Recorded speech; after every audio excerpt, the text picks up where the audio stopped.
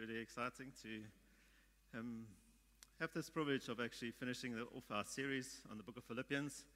And I'm grateful to see that you are here, and I trust that many of you have really been inspired by the word by these last couple of weeks that we've dealt with it, about 3 months now, and also have allowed it to change and transform you. And I really believe that there's something more for you here today. Am I okay? So I just carry on. Okay, so I think this is a particularly significant day in the sense that we close this series, but in preparation I've just felt that God is wanting to do something profound in each of our lives. And if you are wanting more of God, if this series has stirred you and you're searching and looking at the Word and allowing it to change you, has like awakened a longing for more. I've really felt that God has said that you can have that. There's no limit to how much He wants to reveal Himself to you. There's no limit to the heights that you can reach in the knowing of Jesus. And this book is all about that. And it is an absolutely glorious letter. Today we're going to deal with the last passage, which really have 2 topics, which we'll cover just now and we'll look at. But in there it says that there's a secret to one of the topics, which is contentment. But I really believe that the book of Philippians holds a secret to the happy life. It is the abundant, overflowing life, the life that Jesus has come to actually gain for each one of us. And part of that is like what we have sung here today in these songs, is that Jesus was dead, but He's no longer dead. And He died so that we can live in the fullness of what He's intended for each of our lives. That not a single one of us actually need to be groveling in the dirt. You know, we're meant to be eagles that can soar above circumstances. It's not like chickens scratching around in the shallows of knowing of God. And that the secret lies in that knowing of Jesus. And this book gives us the access into that. I just felt stirred to actually, for myself, I want to do this, and I want to encourage you to do this. Start your week, every week, reading through this book. I think you'll be a transformed person. You'll have a transformed life. Just in these weeks that we're leading up to this, or months that I've been looking at, I've read through it numerous times. I don't know how many times. I'm not a fast reader, and it takes like 15 minutes. It's 5 pages. It is so profound. And every day something else can jump out at you that can stir you and can cause you to live like an eagle above circumstances. No matter what happened the day before, if you start the new day with the truth of what is revealed in this book, you'll have a totally transformed life. We'll have the joyous, happy life that God has intended for us to have. Just things like chapter 1. What I'm going to just run through is a couple of these verses, which I'm sure many of you have come across. You know those promise boxes that people used to have, verse for the day? I think a whole lot of them comes out of Philippians. If you look at these, Christian calendars and those little verses that's there, or diaries and those footers, so many of them come out of here. But you know what breaks my heart? People quote them without knowing the context. And then they are powerless. You need to know the context because they are powerful to impact and to transform your life, but to impact your surroundings and the spiritual realm around you. But if you don't know the authority with which you speak it or claim it, they actually have no impact. I think the devil laughs. But if you do, he shudders.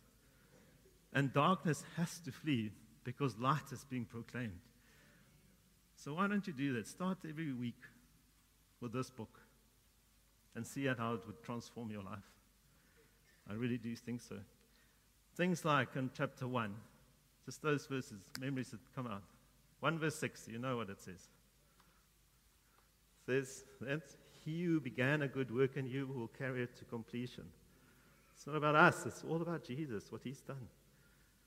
It's so refreshing, so incredible. What does verse 21 say? 1:21, 20:21. For me to live as Christ and to die as gain. Die. Death, that's the ultimate thing that everybody fears. It's got no sting. When you know Jesus, nothing to fear. And life is abundance because it's Christ. So they're all there. It's so many. Chapter 2, I mean, what a profound chapter. It's a thing that should revolutionize your life.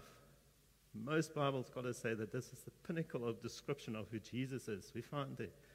But it starts like verse 3 that says, that do nothing out of selfish ambition and vain conceit, but in humility consider others better than yourselves or more worthy than yourselves.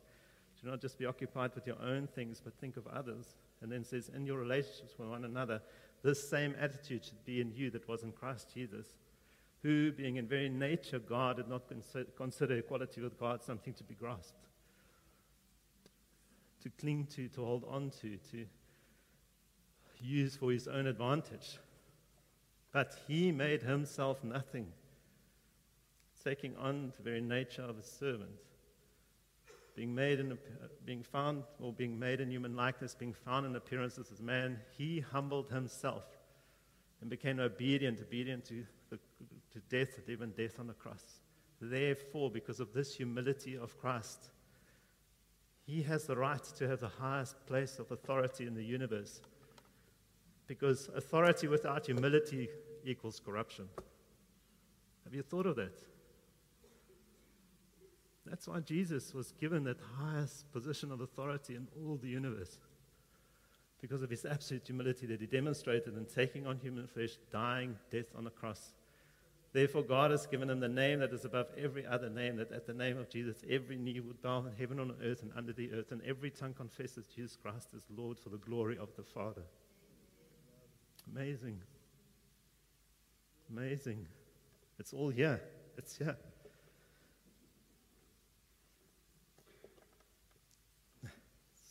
So incredible. Verse 12 of that chapter. All of this, Jesus, then he says, work out your salvation with fear and trembling. Let that work in your mind. I'm going to expound on it some more today, but they're all there. Do nothing out of grumbling and arguing. What would your life be? What would people around you say? If you come into the office and you've got this, I'm not going to grumble or fault find today. What a transformation. Start your week like that. Chapter 3, it's the highest value of Jesus above everything. Nothing else can compare to the greatness of knowing Jesus. That's what it says. Paul says he considers everything as rubbish.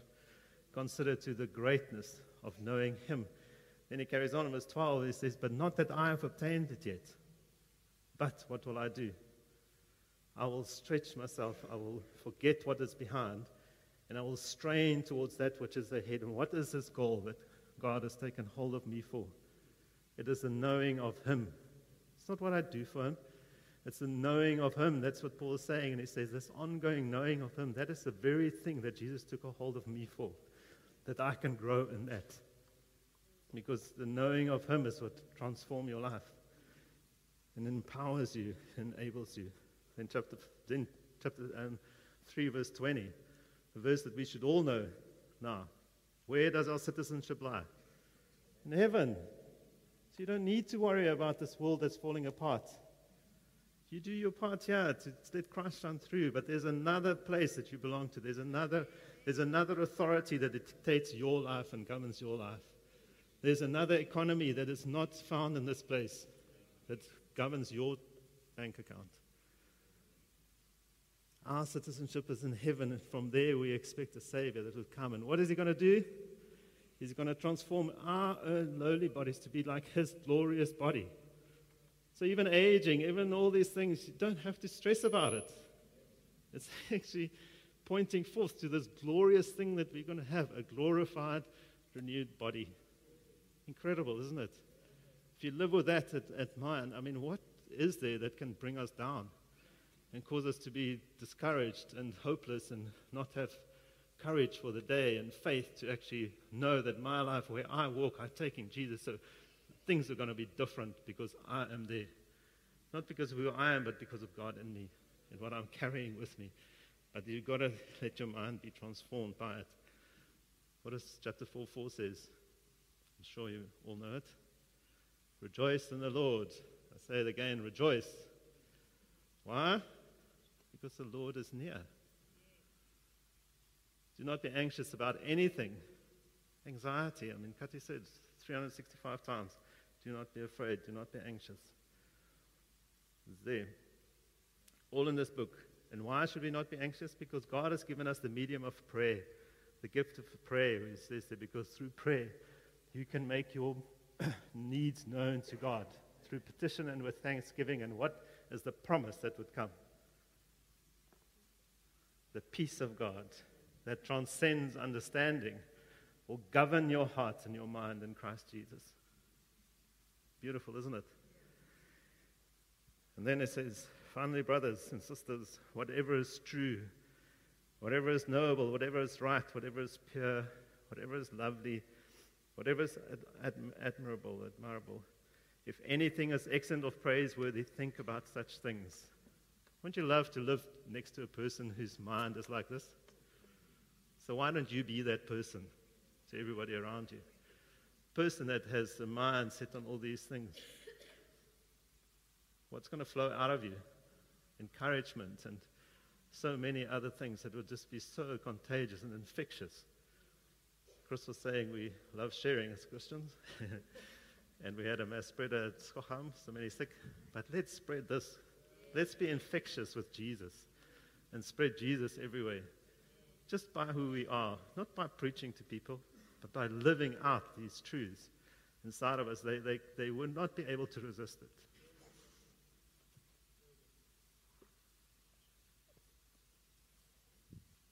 Because Jesus. The other thing why I think it's significant is because today is actually Pentecost. So it's a day in which we not only celebrate the resurrection and the ascension, but also the outpouring of His Spirit. The very thing that's enabling us and empowering us, our helper, our paracletos, the other one that come alongside us and would make all these things happen, give you the power to live it out, is here. And I really do believe that He wants to set you free.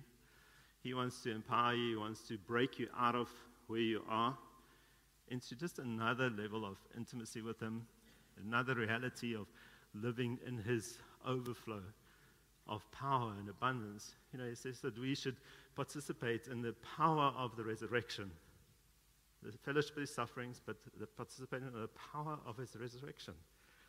It's through applying these things that you see the outworking of it in your lives. That is what it is, identifying with Him. And we're going to get to my passage. And do you know what two verses are in here? There's two here that many people love. Anybody of you know? And they love quoting it. Want to take a guess? Anyone? Okay, where is that? Which verse? 13. Okay, so I can do all things through Christ who strengthens me. And what they love to do is place the emphasis on the all things. I think there's another emphasis that should be there, but we'll get to that. What's the other one? Verse 19. Okay, my God will meet all your needs in His glorious riches in Christ Jesus. We love claiming those, even non-believers. But you need to know the context for it to be powerful, and you need to actually know that to apply it appropriately and to see the truth of that in your life. So we'll get to that today. Wonderful. Okay, so let's read this portion together. Sorry. So verse 10. It says, I rejoice greatly in the Lord that at last you renewed your concern for me. Indeed, you were concerned, but you had no opportunity to show it. I'm not saying this because I am in need, for I have learned to be content, whatever the circumstances. I know what it is to be in need, and I know what it is to have plenty. I've learned the secret of being content in any and every situation, whether well-fed or hungry, whether living in plenty or in want. I can do all things. Actually, I can do all this through Him who strengthens me, or He gives me strength. Yet it was good of you to share in my troubles. Moreover, as you Philippians know, in the early days of your acquaintance with the gospel, when I set out from Macedonia, not one church shared with me in the matter of giving and receiving except you only. For even when I was in Thessalonica, you sent me aid more than once when I was in need. Not that I desire your gifts. What I desire is what more can be credited to your account. I have received full payment and have more than enough. I am amply supplied. Now that I have received from Epaphroditus the gifts you sent, they are a fragrant offering, an acceptable sacrifice, pleasing to God. And my God will meet all your needs according to the riches of his glory in Christ Jesus. To our God and Father be glory forever and ever. Amen. Greet all God's people in Christ Jesus. The brothers and sisters who are with me send greetings. All God's people here send you greetings, especially those who belong to Caesar's household. The grace of the Lord Jesus Christ be with you, with your spirit. Amen. Okay, now I meant to say this before I actually read this and I forgot, but I wanted to see that if I read it, if you could pick up the topics that are covered here. And they are two. There's two topics that basically Paul deals with here in his final bit of stuff that he's saying to them, plus then a greeting. That's what we're going to be dealing with. And those two topics is contentment, and the other is finances, actually, generosity, and in particular, apostolic generosity. Now, what it means to be apostolically generous, or apostolic giving, is giving outside of the local church. It is outside of your day-to-day interaction with people, so it does not include tithes. It is not that you should do this rather than tithing. It is tithing comes first. Then there's almsgiving. That's giving within the congregation, within your sphere, within your daily activity of people. Generosity in that. And then there is where you give beyond your world into another, enabling people to take the gospel to other places, reaching, and that is apostolic giving. That is generous, and this topic's here is specifically about that kind of giving over and above. Okay, so when I speak apostolic giving, that's what I mean. Great.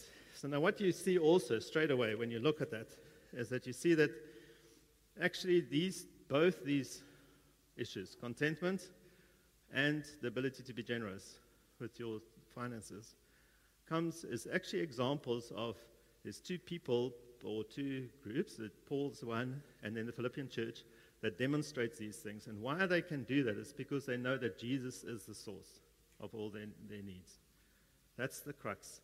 So I've actually entitled my message for this portion of Scripture is Jesus, the source of all I need. And that is why they can do this. It's because they know Jesus and they have put faith in Jesus that he is the source of all they need. And so we'll look further at that. And when we started this book of Philippians, we said that the overall theme is that of joy. But I mentioned to you even last time that joy is not found in the pursuit of joy. It is found in the pursuit of Jesus. It is a byproduct of knowing Jesus, of finding Jesus. So if you want joy, pursue Jesus. That's what it is. And here now again we see this, that contentment and the ability to be generous does not come out of contentment, out of the direct. If you look in the Oxford Dictionary, it says contentment is to be satisfied with what you have. Now, satisfaction with what you have does not come from having abundance. We all know it. We've seen it in the world. Those who have way more than anybody else are not content. There's always this unsatiable desire for more. It's always more. Rockefeller said, they asked him how much is enough. He says, just a little more. It's always more. You always want more. So satisfaction, contentment, does not come from the abundance of stuff. Finance, possessions, wealth, health, nothing. Fame, love, nothing. It comes out of knowing Jesus as the source of it all. Because if you don't, then anxiety actually increases the more you have. Because you can lose it. It's if you know that it is from him, then that doesn't own you. You own it. And Jesus is in control of it. And then you find satisfaction. Generosity is similar. People are not generous when they've got lots. They're generous when they know Jesus.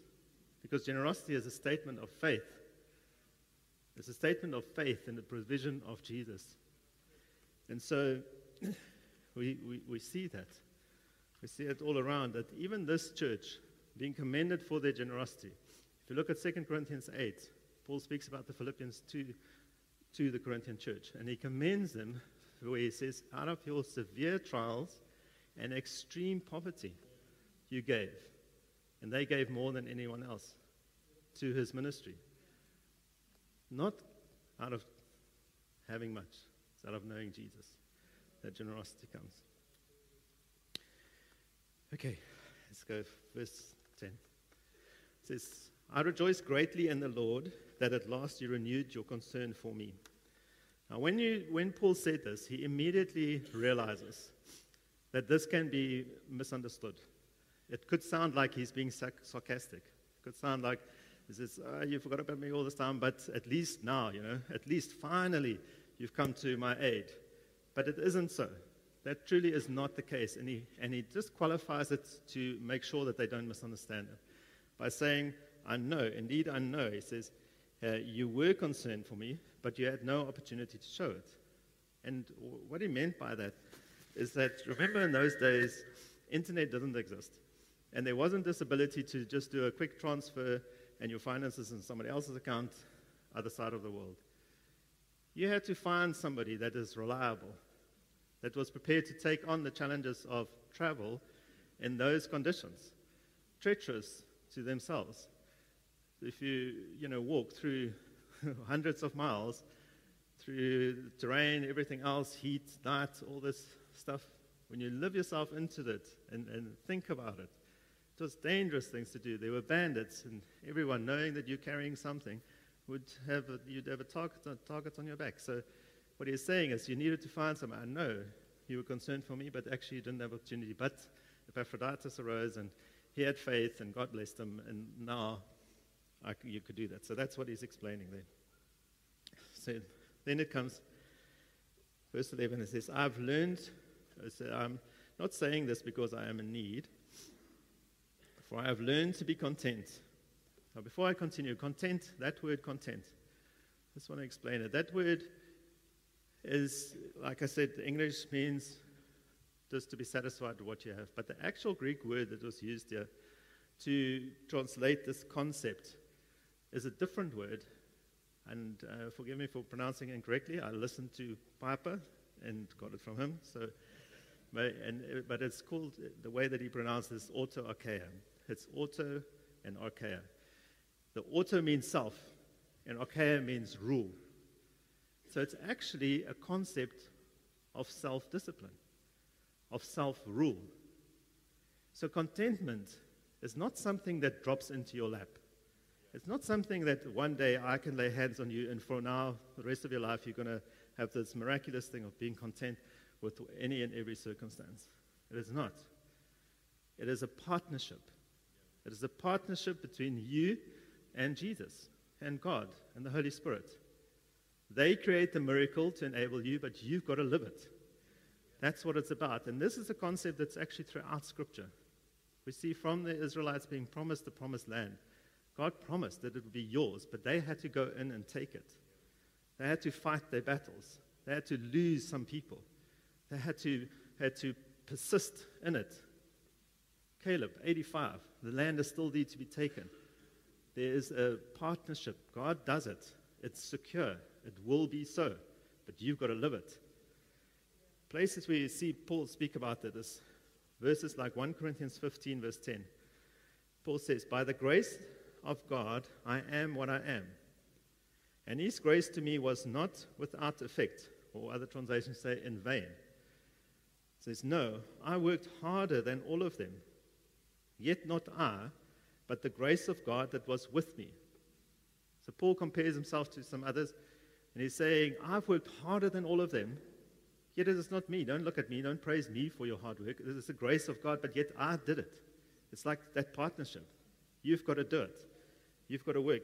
Other biblical authors say the same. 1 Peter 4, verse 10 and 11, Peter writes, and he says, each one of you should use whatever gift he has received to serve others, faithfully administering God's gifts. So it's God's gift, but you administer it. Okay? In its various forms. If anyone speaks, he should not do it as one speaking, or he should do it, as one speaking the very words of God. If anyone serves, you should do it with the strength God provides. So, for example, today, I'm declaring God's word. It is His words. Okay? The authority, the power is there in Him. But I had to take that word and work it into my being. I had to study it. I had to listen to other preachers. I had to gather information as much as I can, use my ability that God has given me to think clearly or whatever it is. I had to apply it and apply this to my own life so that you can speak it with the authority that He gives. It is His word, but I had to do the work. And so it is with each of us. All of us has God's gifts, many things that God has invested in you. Paul says, let that not be in vain, without effect, the grace of God. So I will do it, but I know it's God's grace, but I will do it.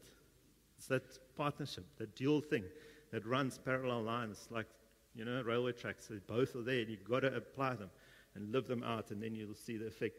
We saw it earlier, like the work out your salvation with fear and trembling. He's the one who said it, but you work it out into everything, every aspect of your life. Let it be expressed in the way you interact with people, the way you parent, the way you do whatever you do, friend or whatever. Let it work its way into that, like yeast into the whole batch.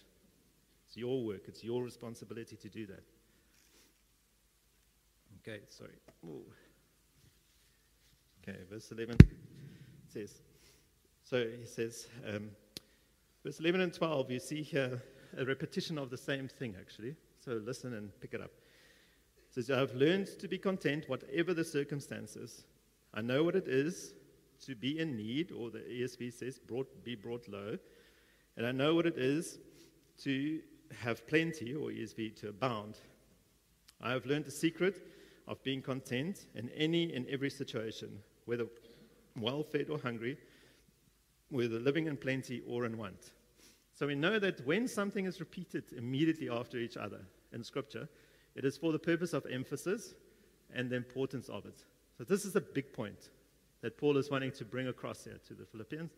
So he repeats it, and he makes sure that he covers all these bases. So he says, whatever circumstances, in any and every situation. Okay? Those two. Those there. So he covers all of it. Then he expounds on what those are. So he says, being brought low or abound, well-fed or hungry, in need or have plenty. So it's the physical needs, emotional needs, spiritual needs, every need that you have. So it's in any and every situation. And then he says that he has learned contentment twice. Learned contentment. Like I said to you, a partnership. You've got to apply what you've learned. And he says, I learned the secret of contentment. So what are those things? What are those things that Paul has learned? So I can ask you today, what are the things God has taught you in your life? What have you learned to this point in your life? Do you take note of them? Do you have them? Do you apply them? Then you will live victorious. So here in Philippians, there's a number of things. I'll just run through some quickly. It says in chapter 1, I mentioned already, verse 6, God is the one who started it, He will complete it. Put such courage and confidence in you. It's not you that's going to keep yourself to the very end. He will keep you, but work with Him. The Holy Spirit, verse 19, is committed to us.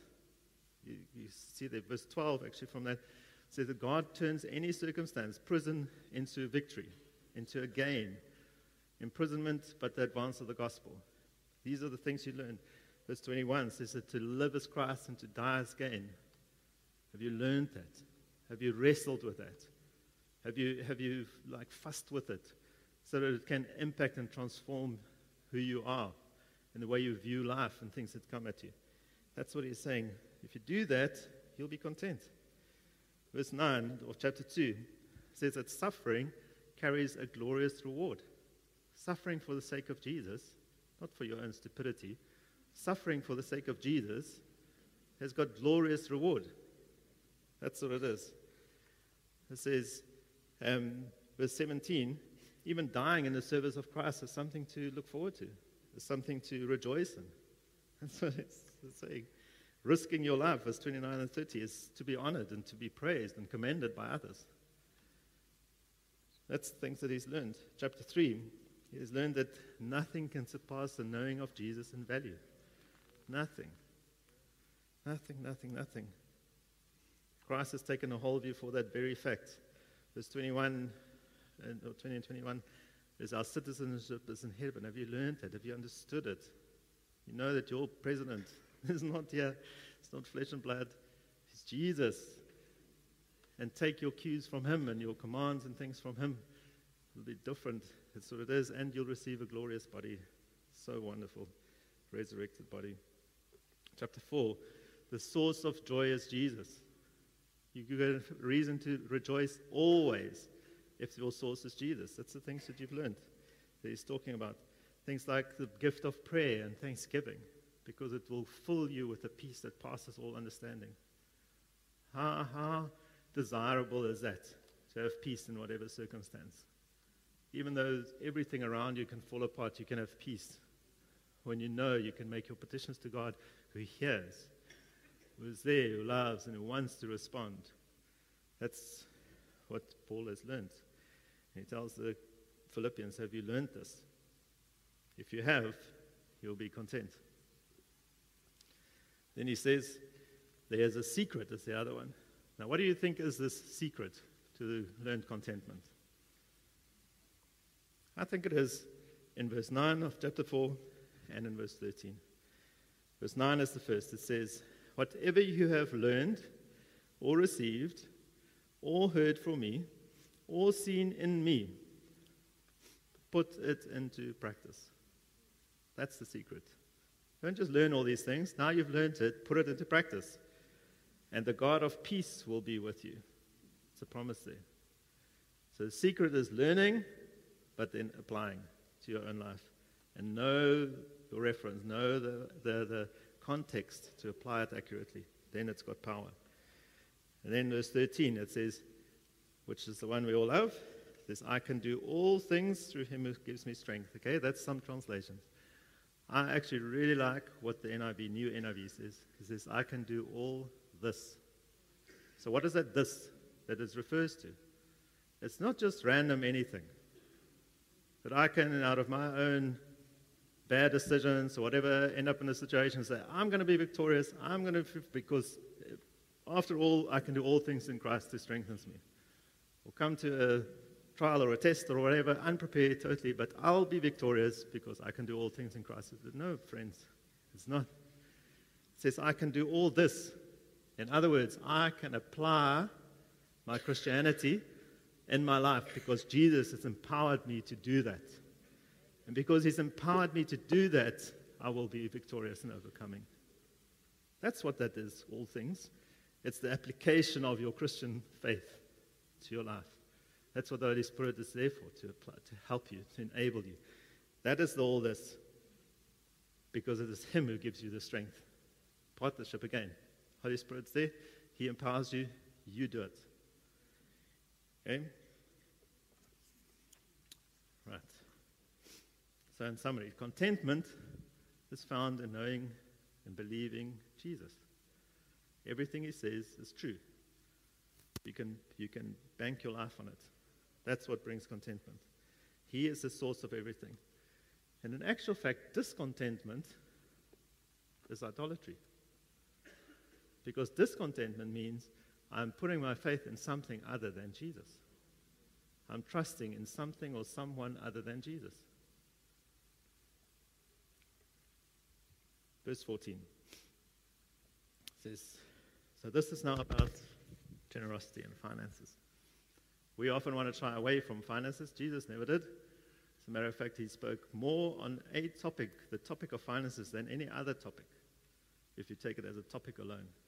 Amazing, eh? 19 out of 29 parables that Jesus tells has finance in it, speaking about it, the importance of money and how to deal with that money. So here Paul says some things around it as well. This, yet it was good of you to share in my troubles. Moreover, as you Philippians know, in the early days of your acquaintance with the gospel, when I set out from Macedonia, not one church shared with me in the matter of giving and receiving, except you only. For even when I was in Thessalonica, you sent me aid more than once when I was in need. Not that I desire your gifts. Remember I said in the beginning, he wants to ensure it again. He's not after their money. This is what he's after. He says, what I desire is that more be credited to your account. I'll talk about it now. I have received full payment and have more than enough. I am amply supplied now that I have received from Epaphroditus the gifts you sent. This beautiful, beautiful line. They are a fragrant offering, an acceptable sacrifice pleasing to God.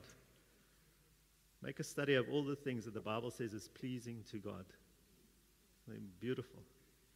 Find them. This is one of them. Apostolic generosity. And my God will meet all your needs according to the riches of his glory in Christ Jesus. Okay, so around this topic of finance and apostolic giving, there's two things that Paul encourages them with, or actually three. One is he says that it's a pleasing offering, aroma pleasing to God. So this is a great thing to know that you live a life pleasing to the Lord. Like Job. The verse I like most about the book of Job is that in the beginning, he says to the devil and all the hosts, have you seen my servant Job? God is proud of him.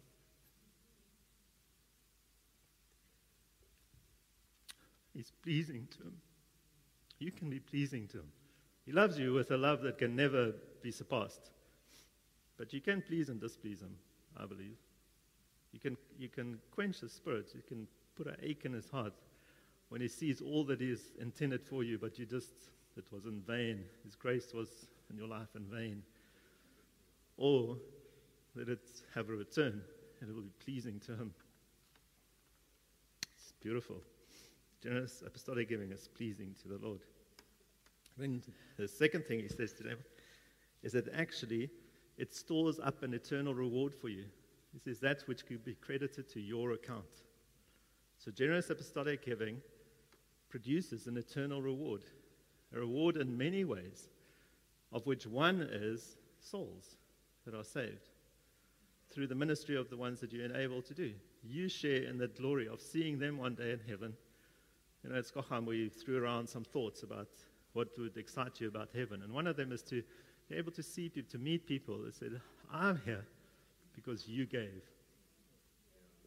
I never know you. You prayed on a Thursday evening here in Pinetown for me and the other side of the world. You didn't know, but God used that prayer. God sent someone, and I'm here. Apostolic lifestyle. That's what it's about. He says that finances can do that too.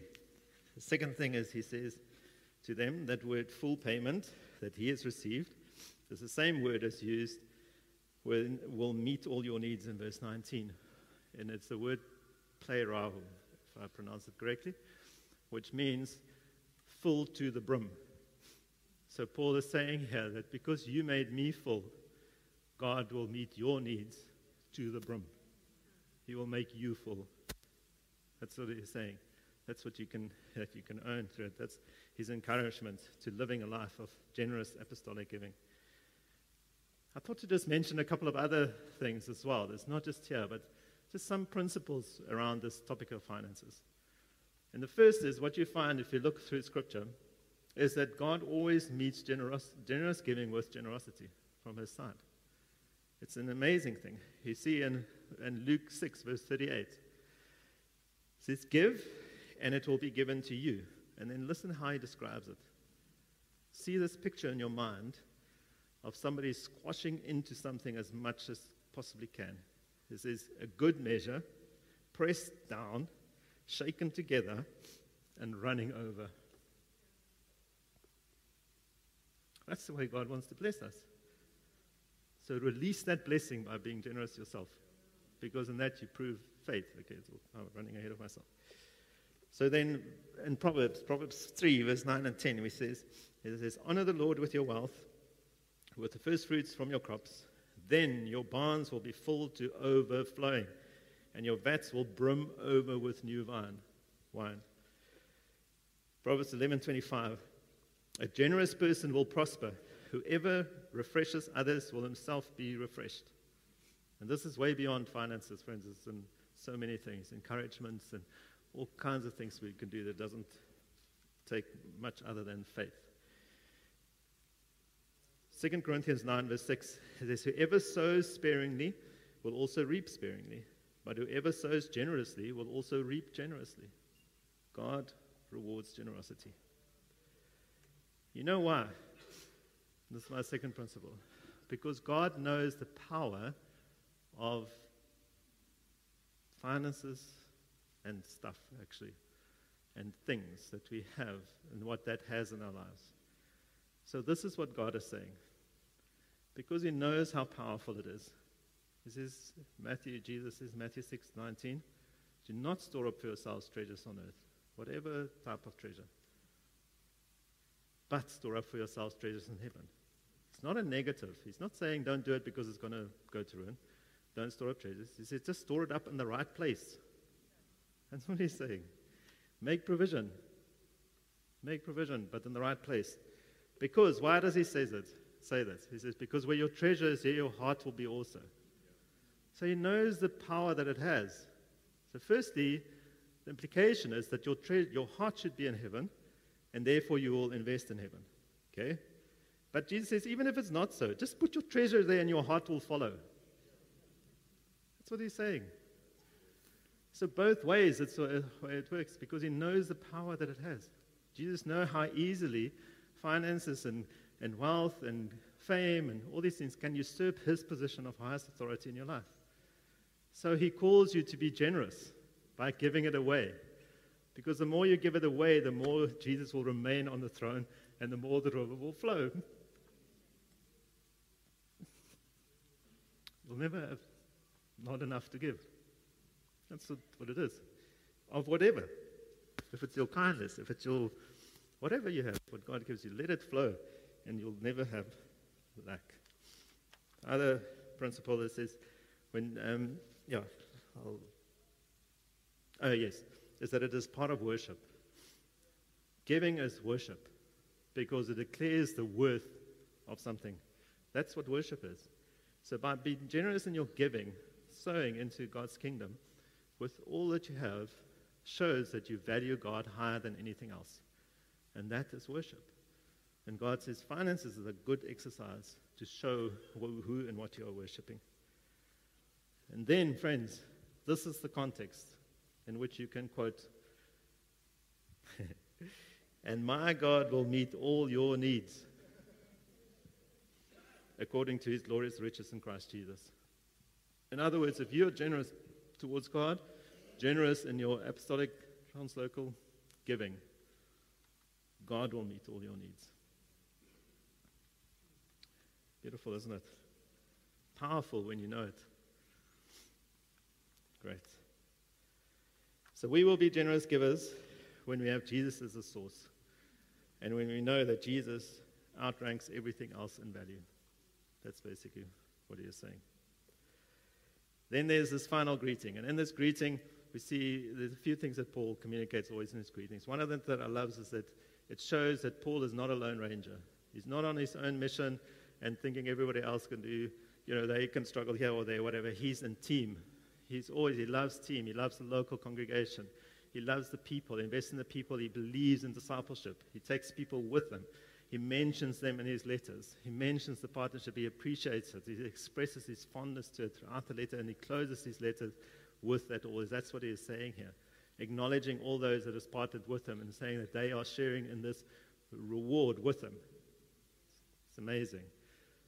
He lives out community and the faith that you believe that you're not on your own. You've got to be integrated in community. Local community, that's what Paul is saying and reinforcing it. It was a struggle for him to get back from places where he goes back to Antioch. Thousands of miles to travel and all this to go back and report back and all that. But he did it because he believed in it.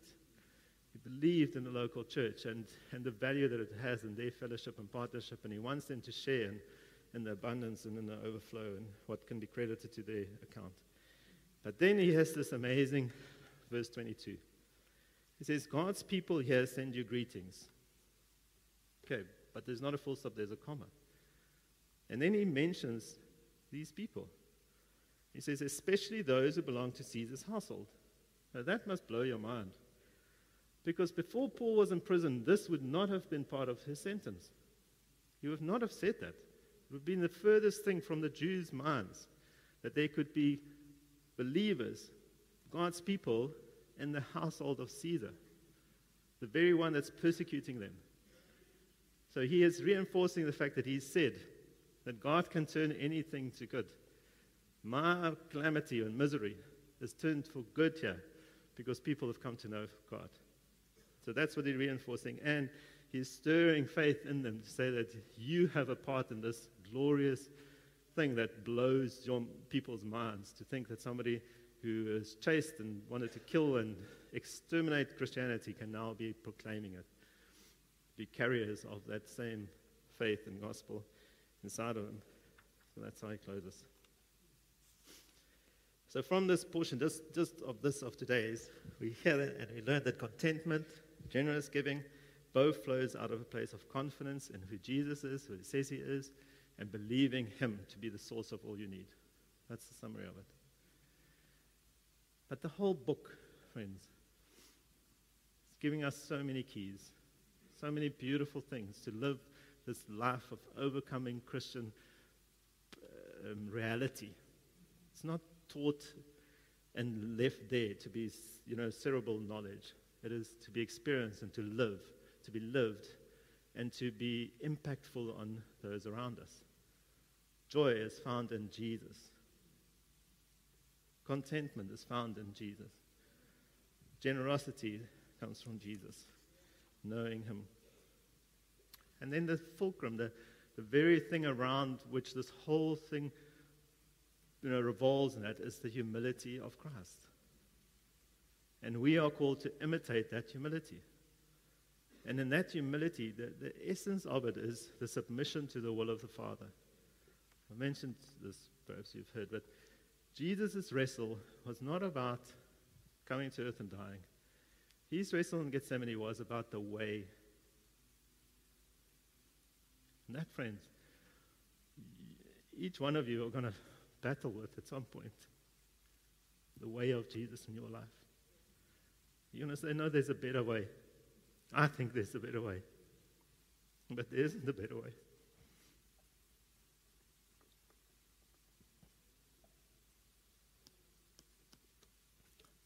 Because our way is short-sighted. Jesus' way is eternal. And the submission to that way comes through humility. It comes through accepting that he knows best. Whether I can understand it or not, he knows best. And one day I'm going to thank him for this very thing that I wrestled with now. Because I'll see the fruit that it produced. In my life and in other lives. This is all here. That is the essence of Jesus' humility that we are to imitate, that Paul teaches us about and tells us to do. It's here. And it's the knowing of Jesus that's the crux of it all. We think he's taken hold of us for what I must do for him. It's not. It is what that I could know him. The doing automatically will happen. And it will be glorious, and it will be wonderful, and it will bear fruit. If we try the doing without the knowing of him, it actually is works that does not produce an eternal reward. It can leave hurt and things sometimes, misunderstandings. But if we do it with his enabling power and understanding him and our surrender to his will, like Jesus did, taking on, saying no, or laying down the prerogatives of heaven to become human, to die in flesh and be resurrected so that it can, he can do what he is called to do. And as I said in the beginning, that is why I believe the highest place of authority is given to him, because of his humility. It can never be corrupted. So among us, humility is what is required, to have unity and have love for one another. That would be a testimony to the world that we are different. We are different, and we are actually attractive.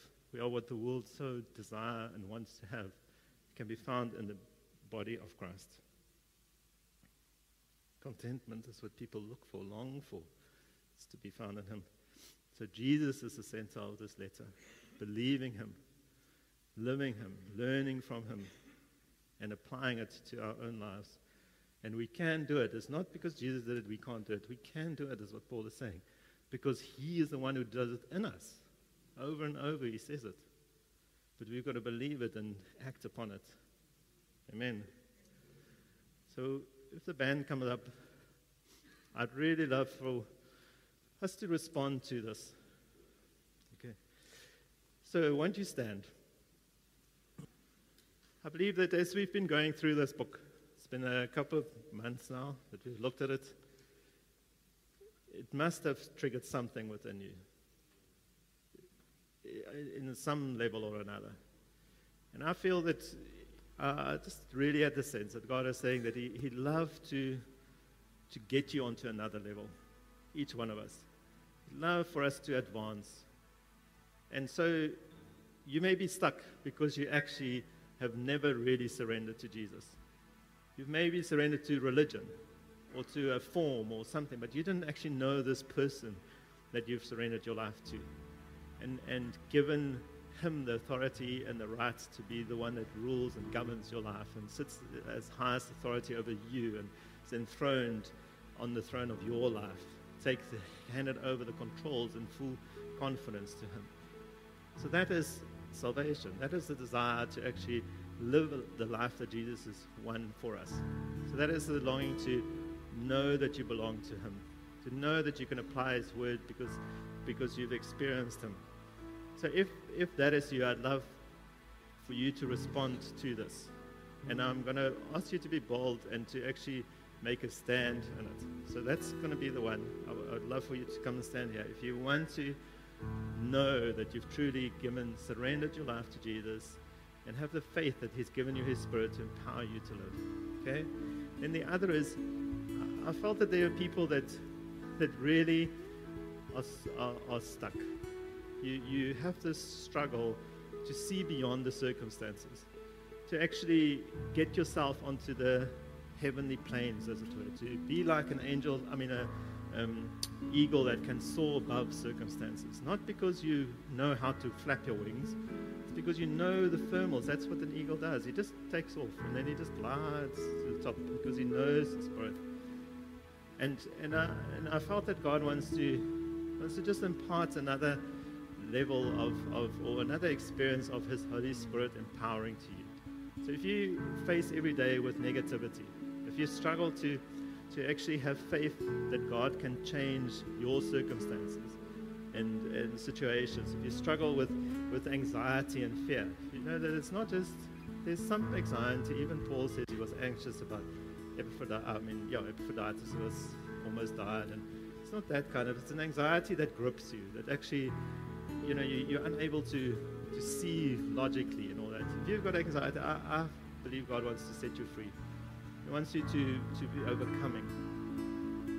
If you are the state of hopelessness, not having the ability to actually believe in a better future. Not because the government's going to change. Not, it may get worse, but because Jesus controls your life.